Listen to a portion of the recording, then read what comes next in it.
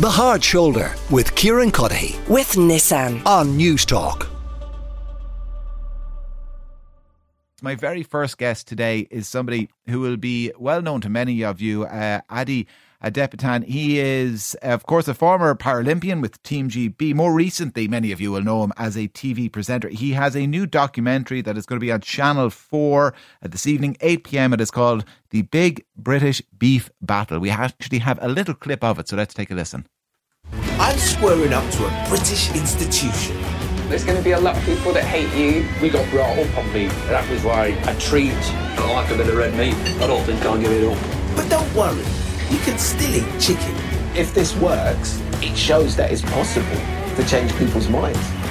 You get people shouting legends across the street. Now they're going to be like, that's that guy that made me stop eating beef. So you might have got a sense of it from that clip there. Beef firmly in the crosshairs. Apparently so bad for the environment that eating it should be thought of as the new smoking. Ade, you are welcome to the show. Why is beef so bad? Hey, Kieran. So it's the CO2 emissions from beef production that's really bad. Well, it's a number of things. It's kind of almost like a triple whammy.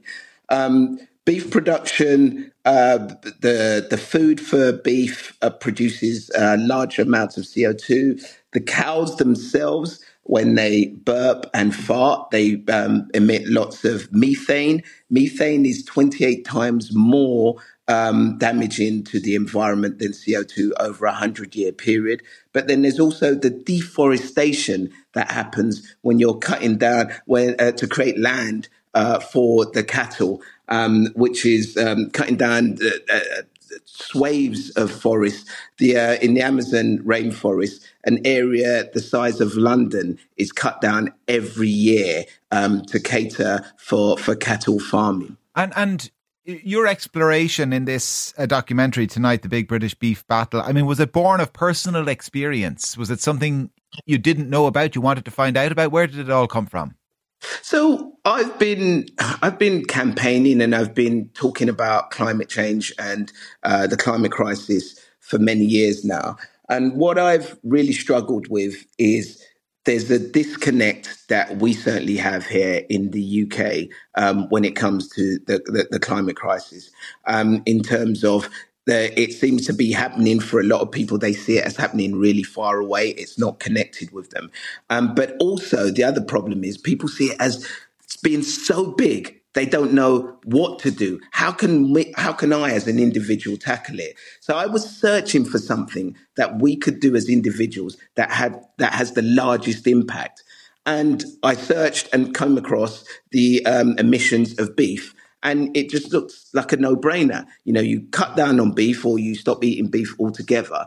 And you as an individual can have a massive impact on the climate crisis and collectively will have a huge impact. Secondly, my son is turning 3 in January, you know, and I'm trying to create a better future for him. I look at him and I just think, you know, what can I do to stop this impending climate crisis? How can I make his life better, just like my father tried to make my life better? And we heard a little bit of it in that clip there, your suggestion that we can still eat other meat. You're not suggesting everybody go vegetarian. Yeah, look, vegetarian would be the best option, but I know for a lot of people to go completely off meat in such a short space of time would be really hard. I mean, meat is so ingrained in our society, and especially beef.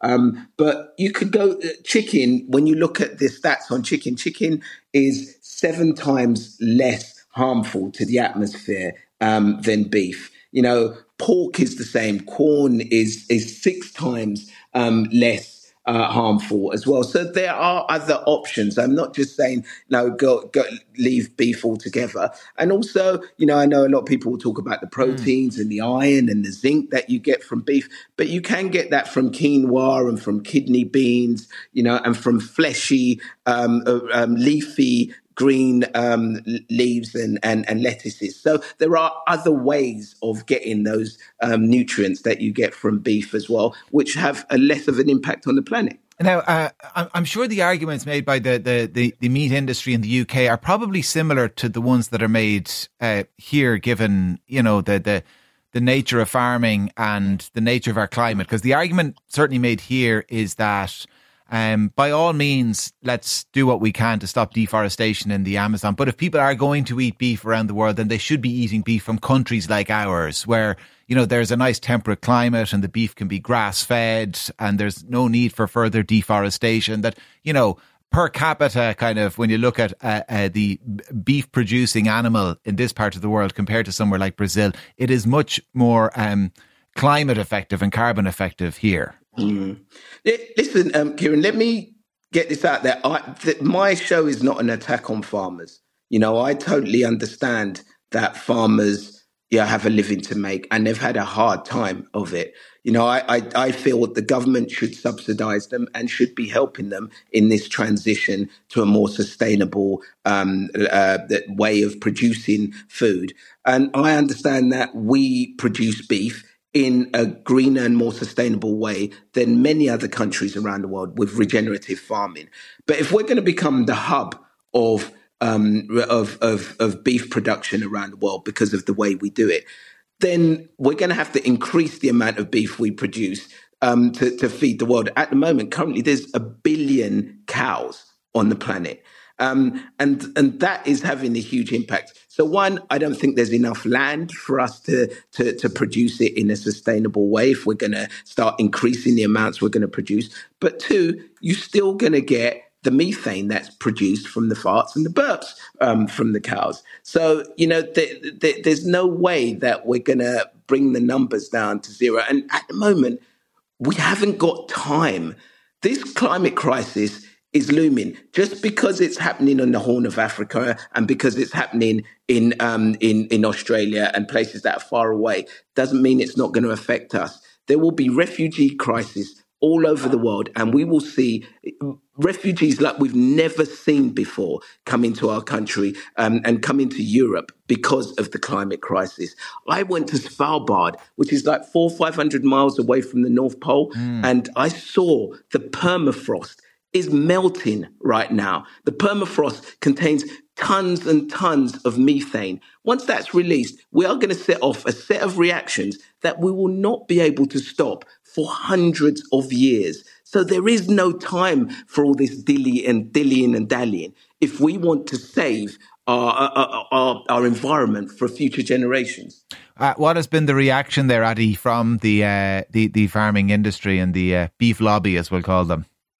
Well, the film, the doc hasn't come out yet. No, they generally get their retaliation in first, though. Yeah, no. X or Twitter is crazy. It's like my phone is popping off. Since I went on GMB this morning, I can't really pick up my phone. It's just log jammed, and it's amazing how passionate people are about beef. And I think partly it's because we've been brought up. It's part of our culture. The French call us les roast beef. We have the beef eaters who are named after it.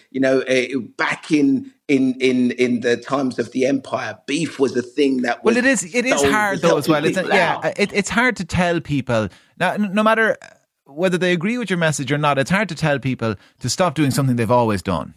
Exactly. And my doc is about that journey. I think people are probably expecting it to be a doc where I'm going to throw a load of hard facts at them and I'm going to say to them, don't eat beef. No, what it is about me trying to work out how we get the message across, and trying to understand the British public, how we work, our psychology, and understand what it is what it's going to take to get us to understand the impact of the climate crisis and how I can convince the British public to look at beef. And for me, it's about giving them the information. I think lots of the stuff that I learned, most people don't know. Most people don't know about the CO2 output of beef. Most people don't know about how much more damaging to the environment it is than chicken and other food products. And I feel like it's only right that people have the knowledge. And this is what I'm trying to do. Give you the knowledge, and then you make the decision. You make the choice. If you want to carry on eating beef while the planet burns, well, that's fine. But at least have the knowledge. And I think right now, people don't have that. Well, it is called the Big British Beef Battle. Many of the issues on it, though, will be familiar to the watchers, viewers, I should say, in Ireland. I nearly said listeners, viewers in Ireland. It's on Channel 4 this evening at 8 p.m. Ade Adepitan is the presenter of it. Ade, it has been a real pleasure, and thanks a million for joining us. The elephant in the room, Kieran, is the effect on the environment of the amount of beef we export, says one of our listeners. Eamon in Kilkenny, though, says Eamon Ryan is trying to destroy our beef industry while the Brazilian government are encouraging their farmers to expand and fill the void that will be created by people like your interviewee. We are carnivores. Keep eating beef. It is good for you. I won't be stopping eating it. So where are we going to grow all these vegetables, wonder somebody else, that are meant to feed the world's population? I guess we could do it in all those fields where there's currently cattle grazing. Maybe that's the idea. I don't know. The Hard Shoulder with Kieran Cuddihy. With Nissan. Weekdays from 4 on News Talk.